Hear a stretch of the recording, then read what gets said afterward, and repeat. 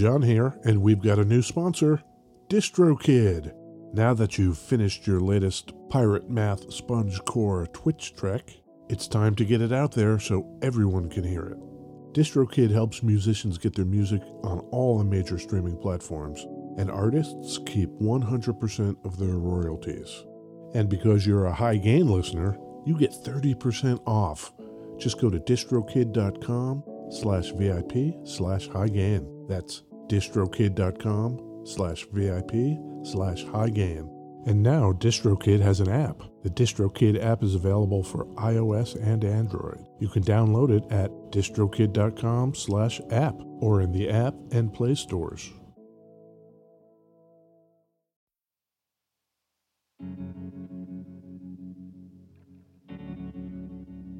We'd like to take a minute to thank our pals over at Isotope, makers of software and plugins for audio repair, mixing, and mastering. The new gold standard of audio repair, Isotope RX11, is coming in May. Buy RX10 now on sale and get RX11 absolutely free when it's released. We use Isotope products here at the High Gain. It's an important part of how we've been able to bottle pure podcast gold week after week. High Gain listeners get 10% off using the promo code FRET10. That's FRET10. That's all at isotope.com. IZOTOPE.com.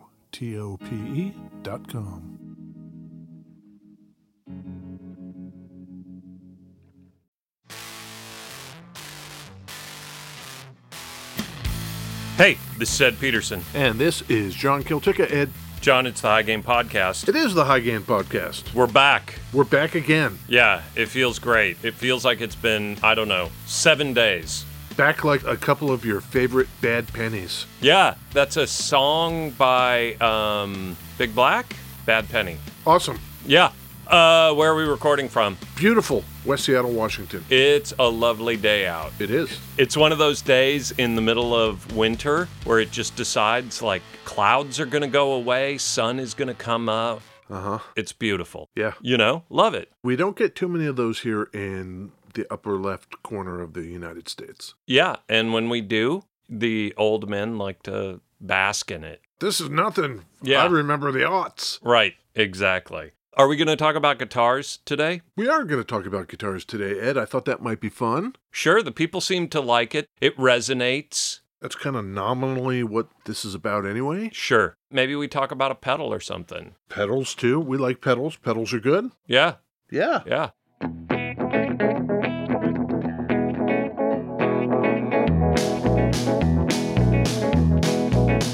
Train I ride, 16 coaches long. Train I ride, 16 coaches long. Well, that long black coach got my baby and gone.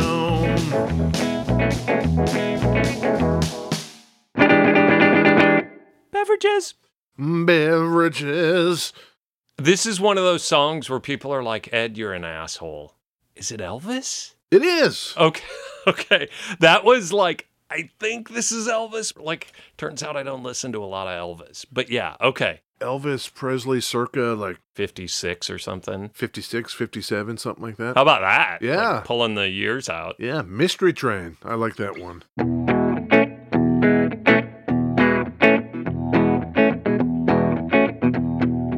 The movie Mystery Train, does it play that song?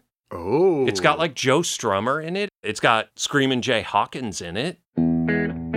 That's one of those ones that I saw in the theater.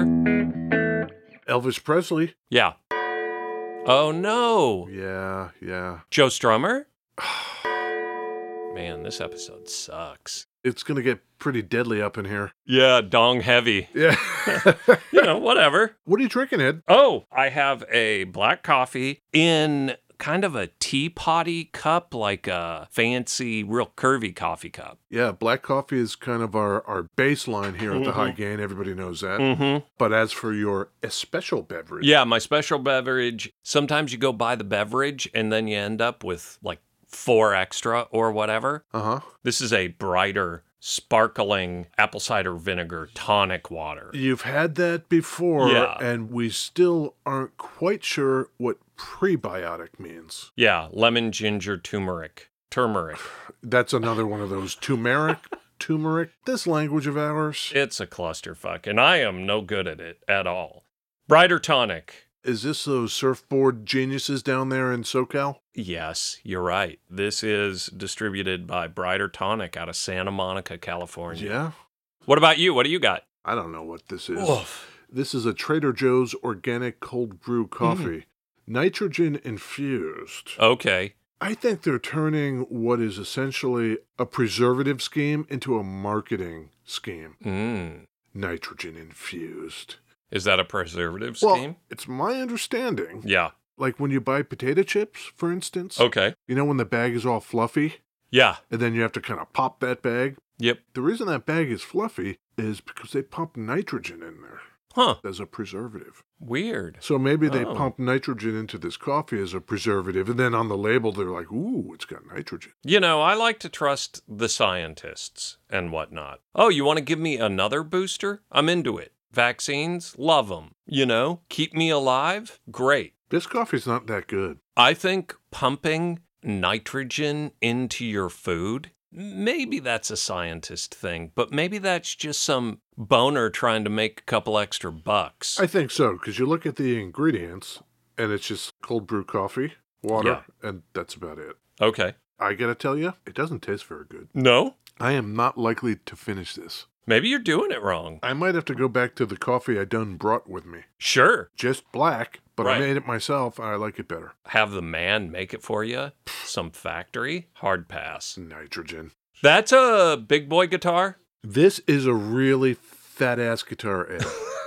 This is a massive jazz box, Yeah. and it is made in Japan. This is a copy. The brand name on this says Memphis. Uh-huh. It was imported by C. Bruno and Sons out of Connecticut. Oh. Also responsible for Takamine guitars. Oh. And this is from the 70s. The reason I mention all of this is because this is an astounding copy of the flagship jazz box of the Gibson line, the Gibson L5. Okay. Do you know anything about the L5?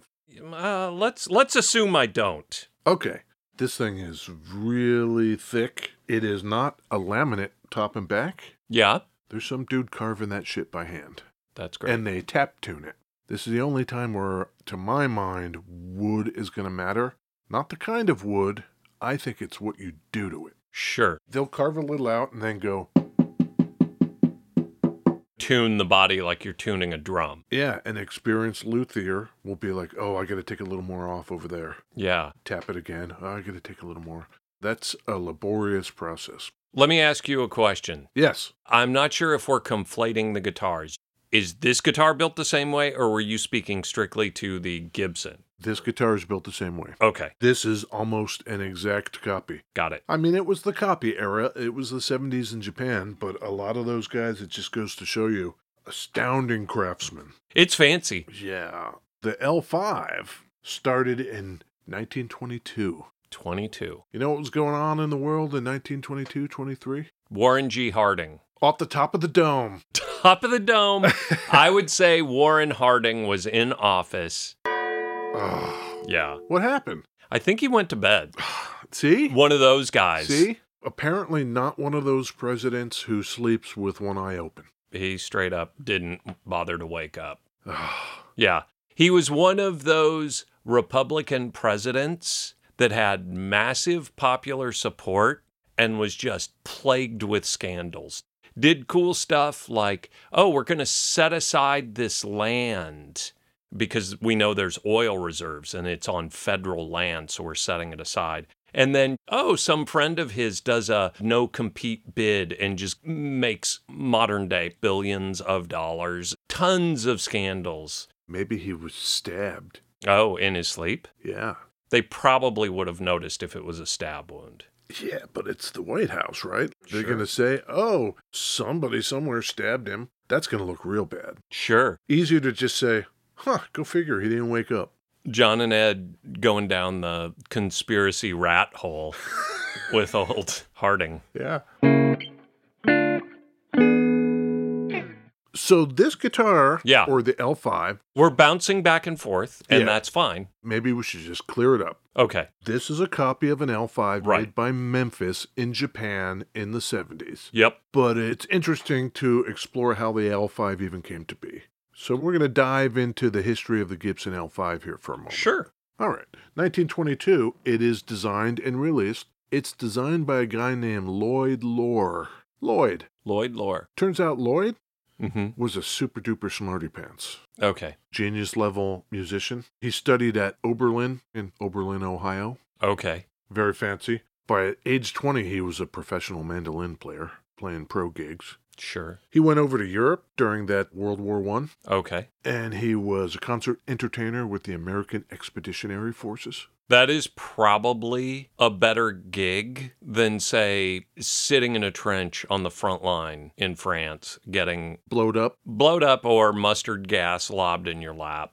Yeah. You know, he's probably thanking the stars he took up mandolin at that point. Yes. You know what I'm saying? Yes. While he's over there in France, sure, they must give him a few days off here and there, because he studies at the National Conservatory of Music in Paris. Probably great. As well as the National Institute of Radio Engineering. Man, Paris in the teens, you know, even with the war going on. Old Lloyd down there. Ripping and tearing, you know what I'm saying? Smoking cigarettes and... turtleneck. Snapping. I don't know. I'm into it. Yeah. He comes home and studies harmony and composition at Chicago Music College, and then decides to get a Master's of Music Theory. This all is to just tell you, dude knows about music. Big brain. All this time, yeah, post-World War I, he's playing shows. And a lot of the shows in that area, the Chicago area, as you might expect, are sponsored by Gibson. Sure. So Gibson is aware of him. He has made friends at Gibson. Okay. So eventually they're like, hey, why don't you come over to Gibson, do some work for us? And he says, sure, but I don't want to interrupt my music career. For a few months every summer, I'm not available. I'm traveling playing concerts. Love it. They're like, okay, that's cool. Yeah. Second thing he says is, not for nothing, but I have some ideas about how instruments are built. Oh. And what they should be doing. I was thinking he would come in and say exactly the opposite of that. It occurs to me that knowing theory and playing guitar, that's a little more of a cerebral pursuit. Yes. And mechanical engineering is a little more of a hands-on wood and metal kind of thing. Yeah. So having opinion about, like, this thing is wrong because ... Yeah, I don't know. And I can imagine the guys at Gibson are like, so are you a luthier? Like, no. Right. That's exactly what I'm saying. But he was given a hand. Sure. Well, all right, what do you got? Yeah. Well, I've got some ideas for specifically mandolins and guitars. Yeah. What if we took a page out of the violin playbook and thought about making these instruments more in line with how those old world craftsmen made instruments? First of all, they didn't laminate the wood tops. They were carved. Yeah. And second of all, F-holes. So the L5, when it comes out, thanks to Lloyd Lohr, is the first guitar to have F-holes in it. Rarely do you hit me with a fact, and I'm just like, oh, that's stunning, you know? Really? That's the first guitar? Before then, there was never an F-hole in a big acoustic-y style. Wild. Throughout the Middle Ages, sure, there were precursors to the F-hole. Yeah. But over hundreds of years, the F-hole came to have this shape to it. There are other people that have fucked around with F-holes. But yeah, first guitar available on the market with F-holes in it. That's crazy. That's Lloyd Lohr. Yeah, and I'm like, oh, what's this guy got to offer? Nothing. And then he comes in and his first suggestion is just like ubiquitous with every jazz box from then forward. The L5 soon becomes a golden standard. Right. Carved top, that was a first. Yep. Adjustable truss rod, 1922. That was a first. Really? Yeah. That wasn't at his recommendation. Yeah, it was. Really? Yeah. This fucking guy. Let's throw another caveat in there. Sure. He was not a luthier. Right. So I can imagine he's saying, here's all the shit I want. I want this to be able to be adjustable. Sure. Well, how are we going to do that? And maybe old Lloyd says, I don't know, you're the fucking luthier. Sure, but, And then, yeah. luthier dude figures it out. Right. 14 frets where it meets the body. Okay. That was a first. Up till then, it was 12, sometimes even less. Okay. So what does that do? 14 frets at the body means you move the bridge up more towards Forward. the center, Okay. so the resonance is happening more at the middle of the guitar. My favorite science class in high school was physics. I loved it. Big physics head? Yeah, but I'm thinking as you bring the bridge forward, wouldn't it be less resonant? Depending on where the frets meet the body, that's where the bridge ends up. If you want to transfer that to the wood in the middle, that's where you want the bridge to be. I was thinking more from a deadening the body standpoint and like the bridge actually doing less of the work, but it's doing more. It's doing more of the work. Yeah. That was a first. Okay. 16 inches wide. Yeah. The first one was a lot more primitive than this. So you see all these appointments on here. Right. Did not start out that way. Okay. For instance, you couldn't get different colors until a couple of years later. The pickguard didn't start out bound. This is a triple bound pickguard. Mm-hmm. The F-holes are bound. Mm-hmm. The neck is triple bound. There are split parallelogram inlays in the fretboard. Yep. The tailpiece is this kind of Art Deco, half gold, half silver engraved business. It's a fancy boy. Yeah, that was not all available at first. And of course, in 1922, there would not have been pickups in it. Pickups would have been post-war for the L5. Okay. They started with P90s. Around about 1958 or so, switched them over to humbuckers, which is what we see in our Japanese friend here. Yeah. What year is this guitar? This one is 1977.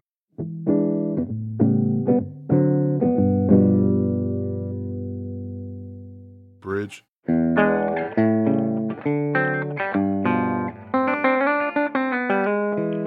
How's the action on that thing? Impeccable. Yeah? This is a hell of a jazzy box. I can't say that it's a hidden gem. I think it's pretty well known that these are the equal to an L5.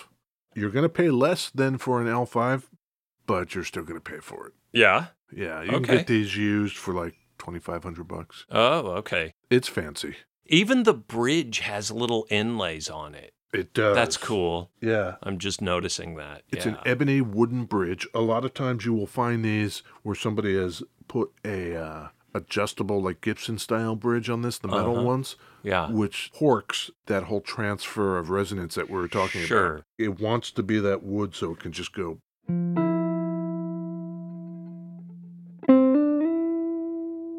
That's nice. That's very nice.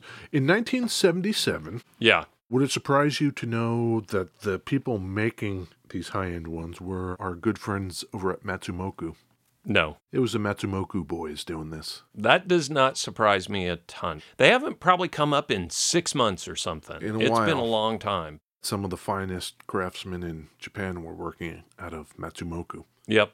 How much do you think this was in 1977 yen? Well, in yen? Yeah. You could do dollars if you want. Let me throw just a yen number out there, and I can't even equate it to dollars. We'll put a little time. Yeah. To let the people compete with Ed. Yep. You've got a little time. I'm going to do yen and dollars. Oh, okay. I'm going to hit you with both. 1977. Yep. Carter yen. Yeah.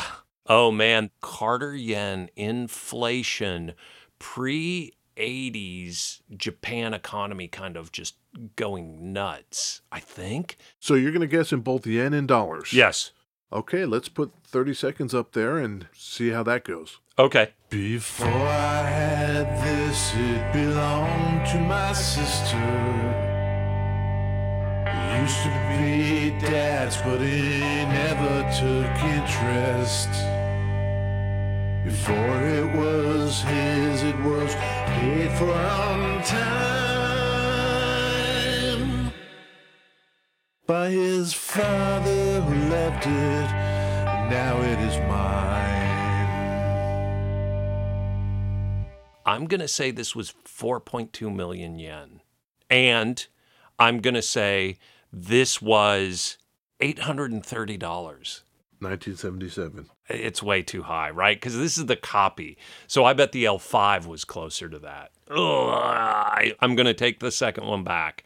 4.2 million yen and $382. There. Well, Ed, your currency conversion is for shit. For shit, yeah. Yeah. Okay. In yen in 1977, this Yeah. was 300,000 yen. You know. That was about $1,200.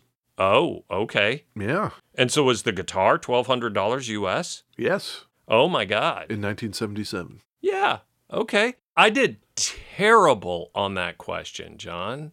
Today, yen, that's 492,865 yen, which is roughly $4,300. These were not cheap. No. Hey, John. Yes. I brought a guitar pedal. Oh. Brought a pedal. What do you got, Ed? I got a Chase Bliss Therme. What do they bill that as? It's an analog delay pitch shifter. It says, public bathing never felt so good. Ooh. Therme is like Roman bath. Didn't we decide that it comes from either the Latin, the Greek, or whatever for the word hot? You know? Sure. Yeah. Sure. Thermos. Like a thermos. Sure. Can this pedal keep my beverage hot? It's a analog delay. Like most Chase Bliss stuff, you know, there's the analog signal path. Uh-huh. And then they throw their digital manipulation over the top of it. Listen to that.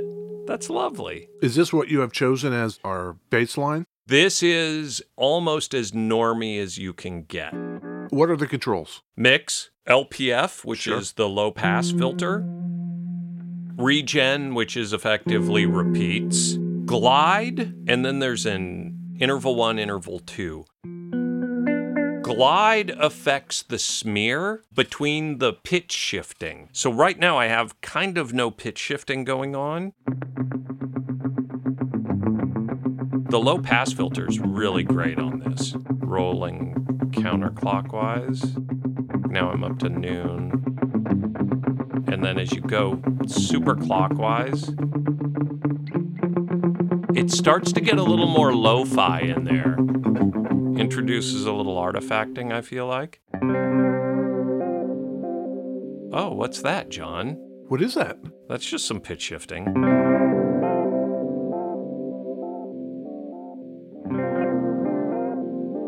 And so I'm going up on one and down on the other. You want to hear some kind of weirdness. Yeah. Ooh.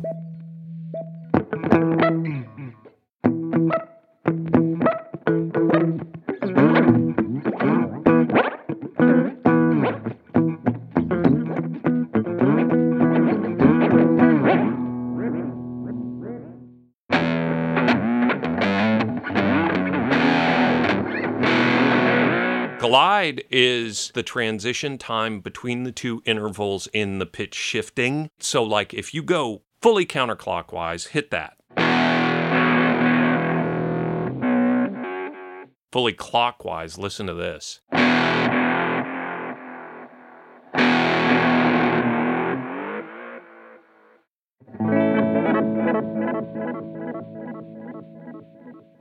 I feel like this is a pedal that's great to experiment with. It can do the pretty normy thing. And we didn't even get into the dip switches. And we should mention that we did use it on a normal setting for the beverage song. Exactly. So the beverage song just sounded like a delay. And it can do that. But no one that buys this pedal is buying this pedal to just get normy. They want to get weird.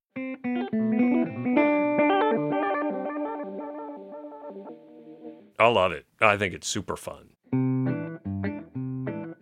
Thanks, Ed, for bringing this pedal. You're welcome. We did mention that we used its mellower setting on the beverage song. Yeah. We should say that all those Elvis Presley hits, including Mystery Train, Yeah. Elvis's player was a guy named Scotty Moore, and his go-to Yeah. The Gibson L5. Great. Look at that guy bringing it back around. Yeah. Did he have a delay? Slapback was available in Sun Studios. Yeah. We lost Scotty Moore in 2016. Oh, Scotty. He just couldn't take it anymore. Yeah. He hung on quite a while after Elvis. I bet he had some post-Elvis bangers, you know? He probably did. Oh, there's a great photo. Of Scotty Moore? Of Elvis Presley with Scotty Moore in the background with an L5. Elvis is doing his crooner shit, and Scotty Moore's just smiling and playing guitar, doing his thing. Django Reinhardt, he of the French jazz playing variety, in the 40s, came over to the States and toured around with dudes. Okay. And the guitar he used during that was an L5. But it wasn't all the Jazzer Cats. No. Round about 1929, Maybelle Carter bought an L5. Okay, and used it for the rest of her career with the Carter family. Oh. Her husband and her daughters. She was the matriarch. Okay. One of her daughters, June Carter. Carter Cash. Later married Johnny Cash. Yeah. Among their songs that everybody knows. You are my sunshine, my only sunshine. You make me happy when skies are gray. You never know, dear, how much I love you. Please don't take my sunshine away. That's a banger. Yeah, that's all on an L5. Oh, nice. Yeah. You know, we kind of bounced back and forth on the Memphis and the L5. This was one of those overviews of a kind of guitar. Yeah, which is great. This is nice. If you want a big old fat jazz box, this would be one to consider. You gotta try it. Try and decide. Is it hello or goodbye? Buy or deny? Okay, Ed, buy or deny? Deny? That feels weird. It's just like where I'm at, you know? Like, where am I? Where's Ed at right now? I have a 175. This is a deny on the guitar you're holding, you know? Because it's a little fancier than I need, maybe. I've already got a jazz box. For me, you kind of need one. You can definitely make it do sounds that you can't get out of a Strat. Right. And I definitely find myself playing different with a jazz guitar. Yeah. So that caveat aside, jazz box, yes. 1977, Memphis, it wouldn't be the one I would grab. What about you? I agree Yeah. that you don't need 10 million jazz boxes. One at the most for me. Yep. If I'm going to save up or trade stuff or do whatever it's going to take to get one, Yeah. this might not be the one I choose. Yeah. I don't know. So you're a deny too? Deny for this specific one. Yeah. For the idea of having a fatty jazz box, I think everybody should have one. For sure, they are fun to play. Yeah, everybody go look at pictures of this on the web. Yeah. Compare the Memphis EL-300 to the Gibson L5. Mm-hmm. Just compare and contrast. Why not? See what you think. Yeah. And see what you're going to do. Maybe you're going to do nothing. I don't know. That's okay with us. Yeah. We don't care. Yeah. You can take this information and just like back pocket it, save it for later. That's fine too. While you're doing that, Yeah. leave that review on iTunes. Please leave the review on iTunes. We enjoy reading them. We love it. Yeah. Ed, I think we should do this again. Okay. I have no problems with that, John. Okay. Bye. Bye.